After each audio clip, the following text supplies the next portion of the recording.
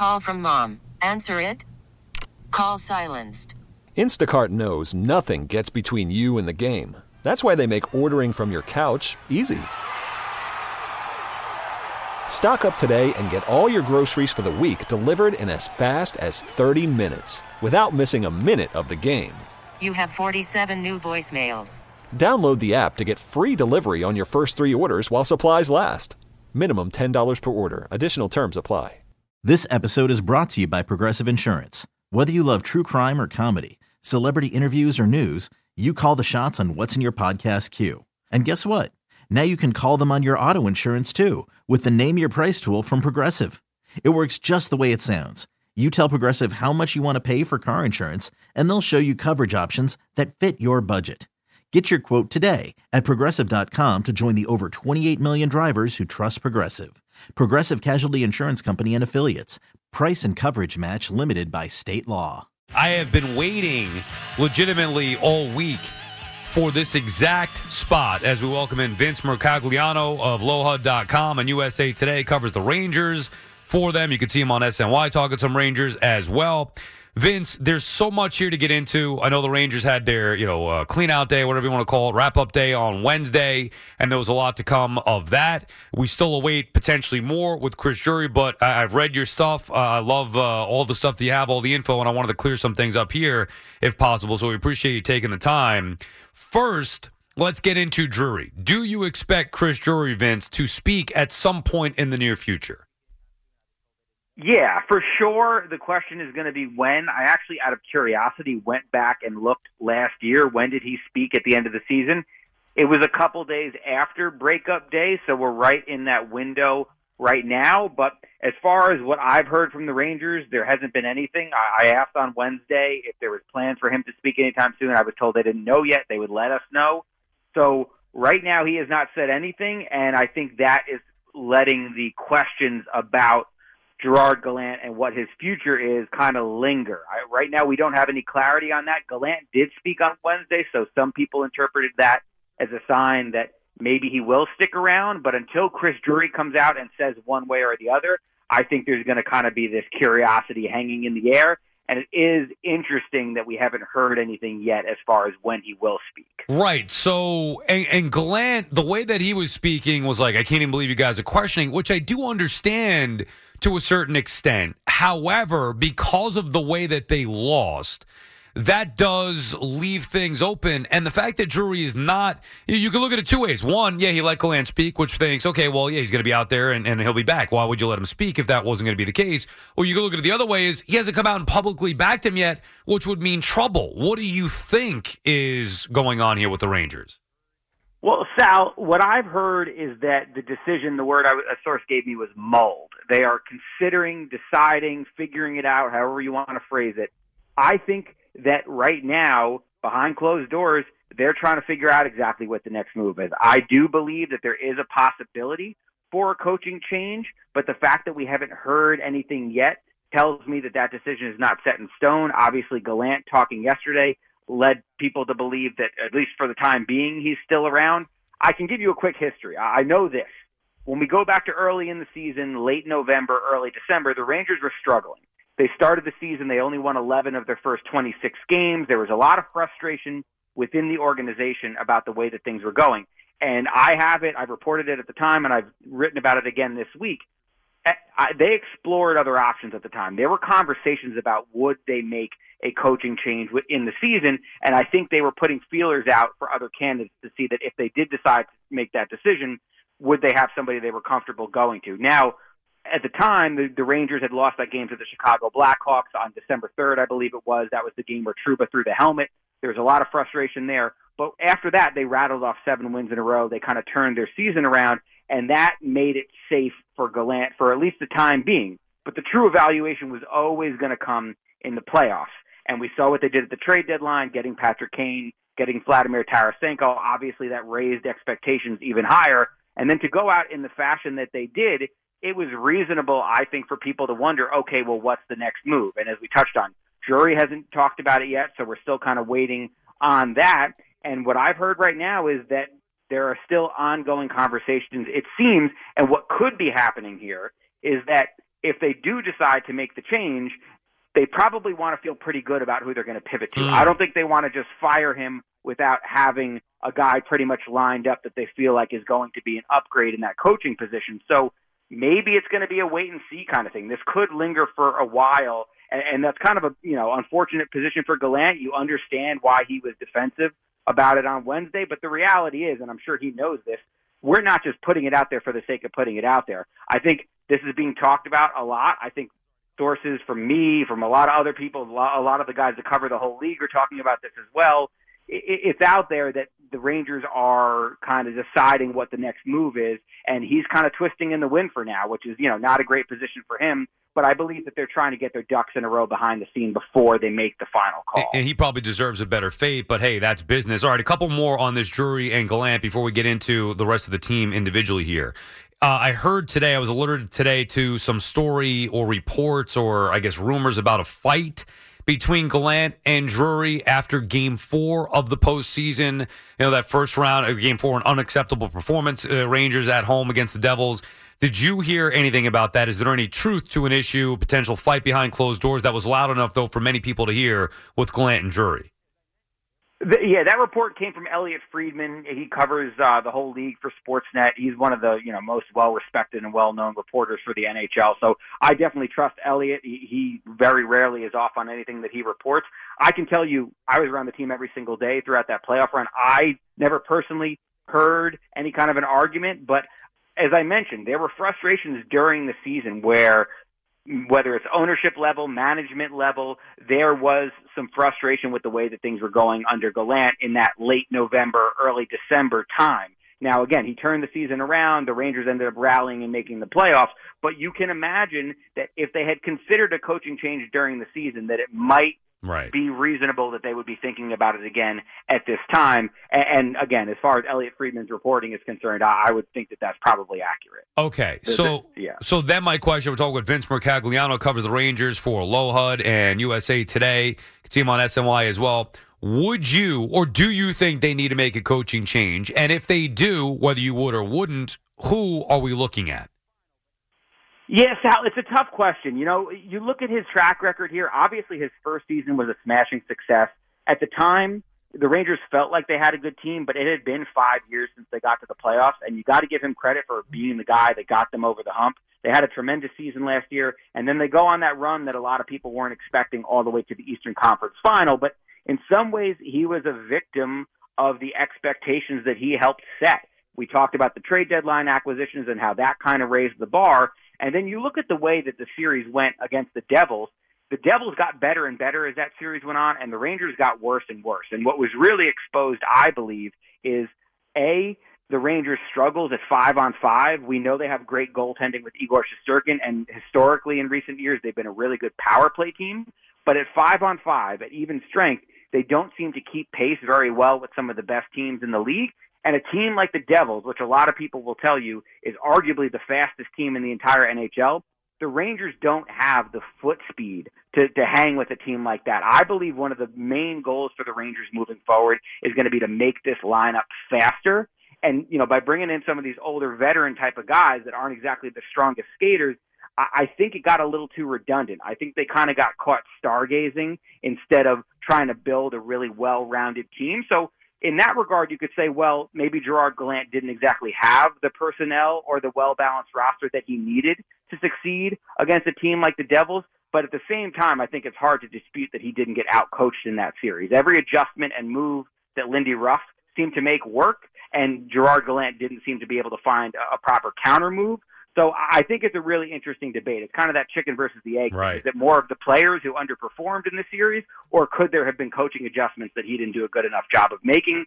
I think it's up for debate. And again, I think if you're going to make the move, you want to feel like you have a candidate that you really feel good about instead of just making the move for the sake of it. So you wrote, Vince, about Quenneville, their interest in him, some of the other guys. I mean, in hockey, it seems like every 2 years, these guys, even though they're successful, getting fired. There's coaches all over the place. Is there a clear-cut guy? I mean, I don't think they're going to go down the road of Messier, although that would be intriguing to me, because everybody else is basically the same as Gallant, right? All these guys have had some success, but ultimately have gotten fired anyway. Barry Trotz, I'd love. He's not going to be available. Who's the guy then? Yes, Sal, we could have a whole conversation about a lot of sports do this, but I feel like it's even more prevalent in the NHL. There's just this lack of, I think, creative thinking or outside of the box thinking. They seem to recycle the same head coaches all the time instead of giving new guys a try. I mean, even Gallant, this is his fourth head coaching stop. So I think because the Rangers are in such a win-now mode, and even though they have a lot of young players, their core guys, Zibanejad, Panarin, Kreider, are all 30-plus. So I don't think that they're looking to really have a coach develop on their time. I think they're looking for a guy who they feel confident can step in and win right away. And that's why you're going to hear guys like Quenneville and, maybe a Darryl Sutter or someone like that. Those are guys that have won in the past, but I think would feel kind of stale right now. And in the Quenneville case, he would come with a lot of controversy because he was involved in that Blackhawks scandal. And, the reports are that he kind of helped cover that up. So that's a move that seems like it would be a controversial move. Do the Rangers really want to touch that? So honestly, I don't think there is a clear-cut guy out there right now unless they're going to kind of pivot and think a little more outside of the box instead of looking into the recycled coach's bin. All right, let's start to get into some of the players here on this roster that obviously needs a little bit of a, and I don't want to say overhaul, but they need to change some things up. We're talking with Vince Mercogliano, covers the Rangers for USA Today Sports and Lohud.com. Let's start with this one, a different one. Jacob Trouba as a captain. You like it or not? Because I feel like I don't think he did a great job. You're there every day. You cover this team. You know it better than anybody. What do you think of Trouba as a captain? Sal, I really do believe that he has the respect of the room. A lot of guys talked about it on Wednesday, and a lot of guys talked about it throughout the season. And I know for fans, maybe from the outside looking in, you could look at a moment like him throwing the helmet up against the boards and barking at the bench in that December game that they lost against the Blackhawks and think, it seems kind of superficial. But I talked to a lot of guys in the locker room in the days that followed, and that really did send a message, and the season really did turn around from there. Obviously, the team had to play better. That was the most important thing. But I think he tried to galvanize them in that moment. I know he did some stuff behind the scenes as far as closed-door team meetings without the coaches there, him taking the lead. I know that he's a guy that when it comes to organizing team activities, he's always at the forefront of that. He, runs the group text messages, all that kind of stuff. So I think that the guys in the room believe that he was the right choice, and I think that Chris Drury got input from a lot of the veteran guys in the room before he made that decision. So I think most players on the team feel really good about Trouba as the captain. And he's a very thoughtful guy. I know he's done research into leadership and things like that. And I think he'll continue to grow into the role. And I do think that it was he talked a lot about it yesterday. This was quite a learning experience for him as the first season doing it. Okay, good enough for me. You sold me. You're there every day. We're from the outside. I'm watching this, as a fan's perspective. And I'm just like, I don't know. Because I'm comparing everybody, Vince, right or wrong. I compare everybody to Messier because that's what I grew up with, watching him succeed as a captain. And I'm not seeing that leading on the ice necessarily with that type of play from Jacob Trouba. But you sold me. Well, you want to talk about his play. I mean, this was not his best season. I think his on-the-ice play was better last season. Maybe the pressure of the captaincy had something to do with that. But as far as how he's perceived by his teammates, I think that he has the respect of a lot of those guys, and I think that they wanted him as the captain, and they got what they wanted. All right, how about Mika? Why is Mika – it's funny, Vince. I was there in Game 6 taking my nephew. We had a great night that the Rangers actually, able to score some goals, and you see Mika Zibanejad score the goal finally, and instead of celebrating, he kind of had this exhale about freaking time. What is the problem with Mika in the postseason? Sal, there's a lot of guys we could criticize, and Mika did not have a good series. I'm not going to sit here and argue that he did. But last year in the playoffs, I thought, other than Igor, who's in his own category, Mika was their best player and their most important skater throughout the postseason. So last year, I thought he had a very good playoff run. This year, he disappointed. Again, I think the whole team was having trouble dealing with that speed and that forecheck of the Devils. So, I mean, it's a legitimate question moving forward, but, we had, as writers, we got to vote on who the team MVP was in the regular season. Mika was my vote for number one. Mika was the guy who ended up winning that award. I thought he was their best skater in the playoffs last year. So I don't look at Mika as a guy that I'm worried about as far as his postseason play. I just think, like a lot of the guys in that team, he had a rough couple weeks, but he's honestly one of the least guys I think I would worry about. Okay, and the reason why, and I got a list of guys, obviously, that I have an issue with, and the reason why he was a top is because you nailed it. He was their best player. So how do you go from their best player in the regular season? And you're right, last year, until he kicked it into gear in that Penguin series, They weren't. Remember, they were struggling early on in that series, losing game 1 or whatever in triple overtime. Mika finally kicked it into gear, especially on the road, and had the big game 6, if memory serves correct. And then they took off from there. So I love him as a player, but you can't just be absent in the postseason after dominating in the regular season. And speaking of that, how about Artemi Panarin, Vince? What is his issue? This is now 2 years in a row where he's invisible in the postseason. Yeah, Sal, that to me is a bigger concern. He's also a higher paid guy. I mean, he's the highest paid guy on that roster. And with the salary cap situation in the NHL right now, where it's been stagnant for years and it's only going up by $1 million next year, all of these teams are so tight on salary cap space. So to have the third highest paid player in the entire league not stepping up for you in the playoffs, I mean, that's a problem. That's a real concern. I know there are people in the organization who are frustrated with that. And I know Panarin is frustrated about that. That was my whole story today that I wrote about, because he stood at his locker yesterday, and I give him credit. He fielded the questions. He did his best to answer it. But it sounds like it's had this sort of snowball effect and become almost this mental block for him, where he was frustrated with how the playoffs went last year. He put a lot of pressure on himself this year to do better, and it sounded like when one game didn't go well, it kind of led to another game that didn't go well, and another game that didn't go well, and it had this cascading effect. And the questions with him are this. He puts up points at such a high rate in the regular season, but he's a smaller player, and once the playoffs start, as we know, anybody who's watched playoff hockey can tell you this, the space gets tighter. There's a lot less room to maneuver. He's a guy who needs open ice to let his playmaking skills shine, and he just doesn't have that time and space to work with in the playoffs. And I also think there's this give and take of, he's a guy who's sort of a high-risk player. He loves those east-west, those cross-ice passes. That's what makes him special. But those turnovers can be really costly in the playoffs. It hurt him big time last year, so he talked about this year being really hyper-conscious of not wanting to take unnecessary risks with the puck.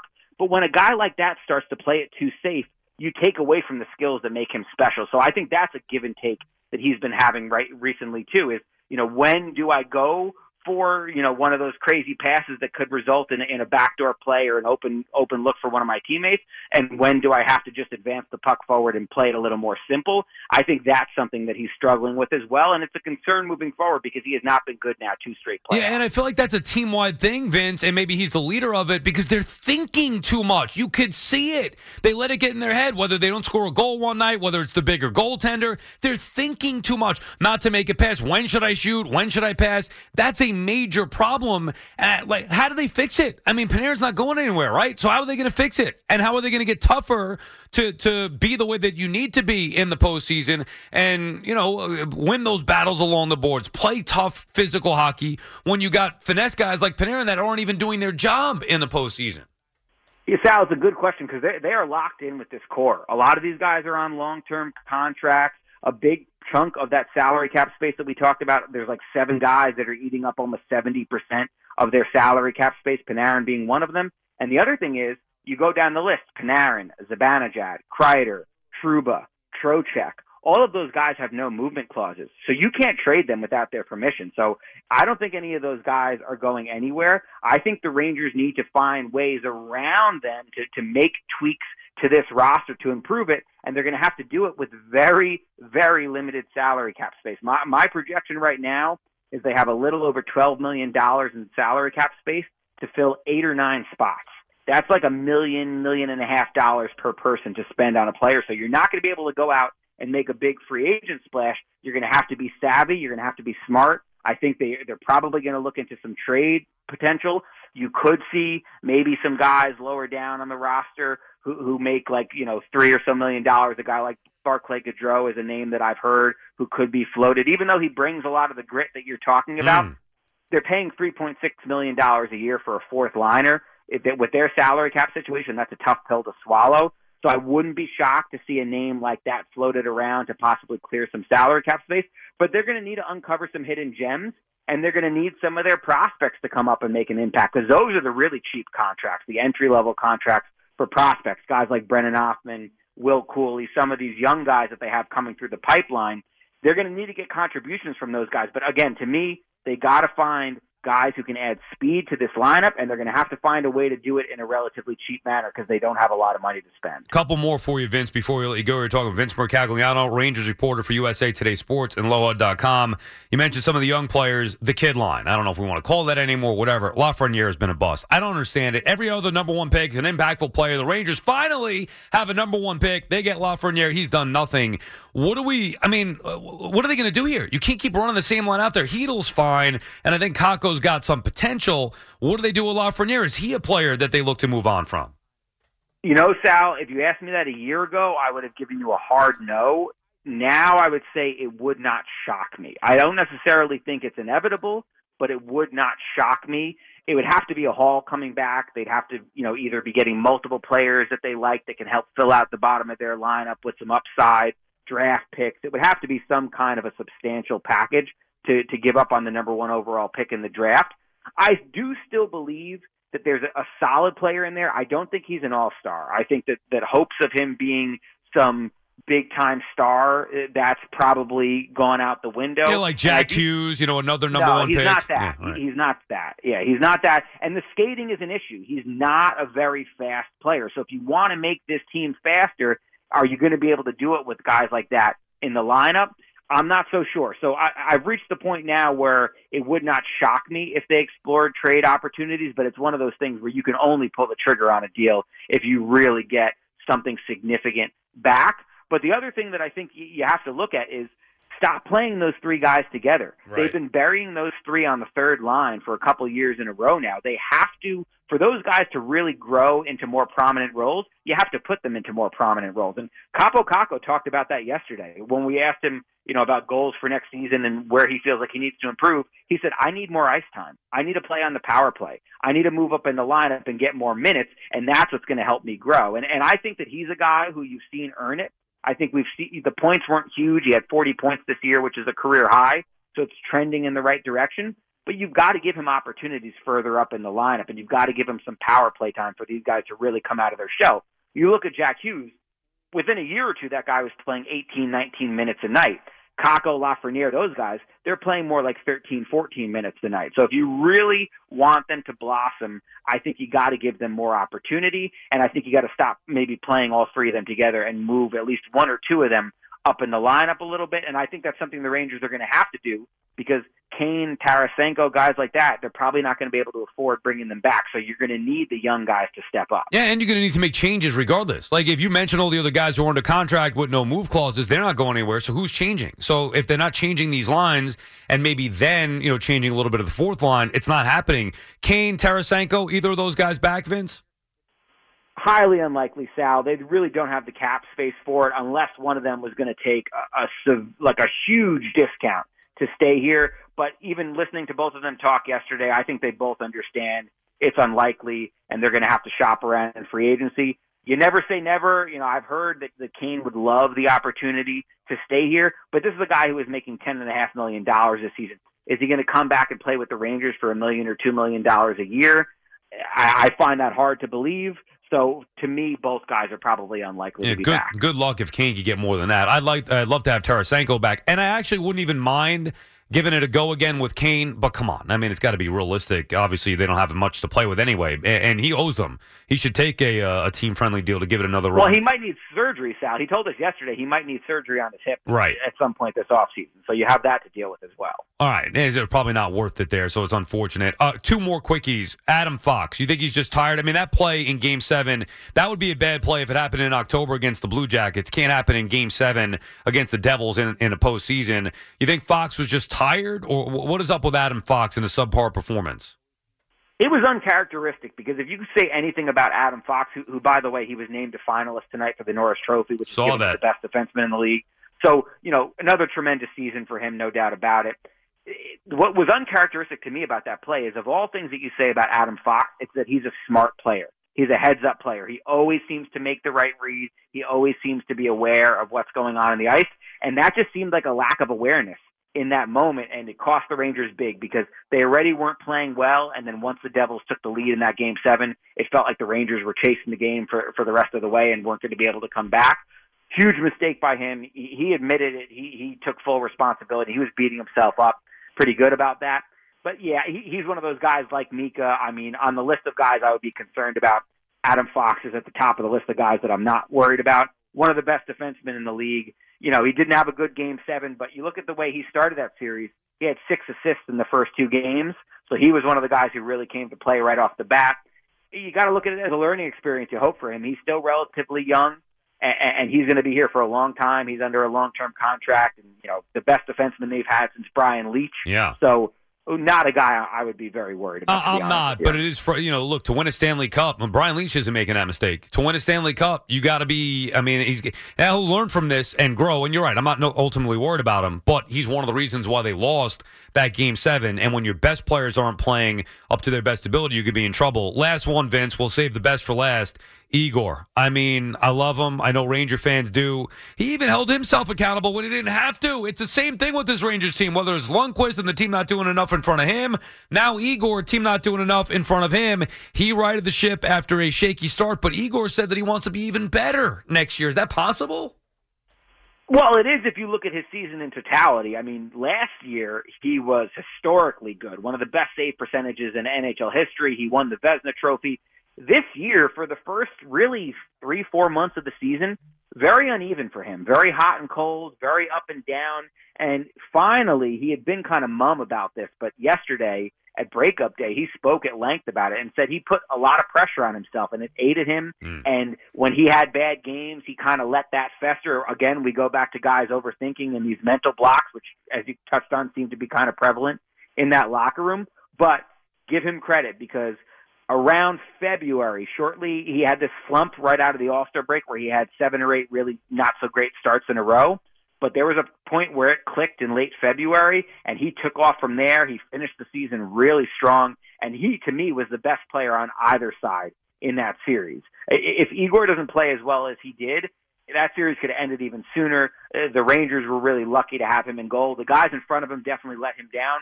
But, you know, you ask anybody on the Devils, they talked about how difficult it was to beat him. He's their backbone. He's their most important player. He was the best player on either side in that series, and he's the number one reason that you look at the Rangers as a contender for the foreseeable future, because as long as they have him in net, they're always going to have a chance. That's exactly right. As long as he is there, they will have a chance to win the Stanley Cup. Vince, I can't thank you enough for your time, man. Appreciate it.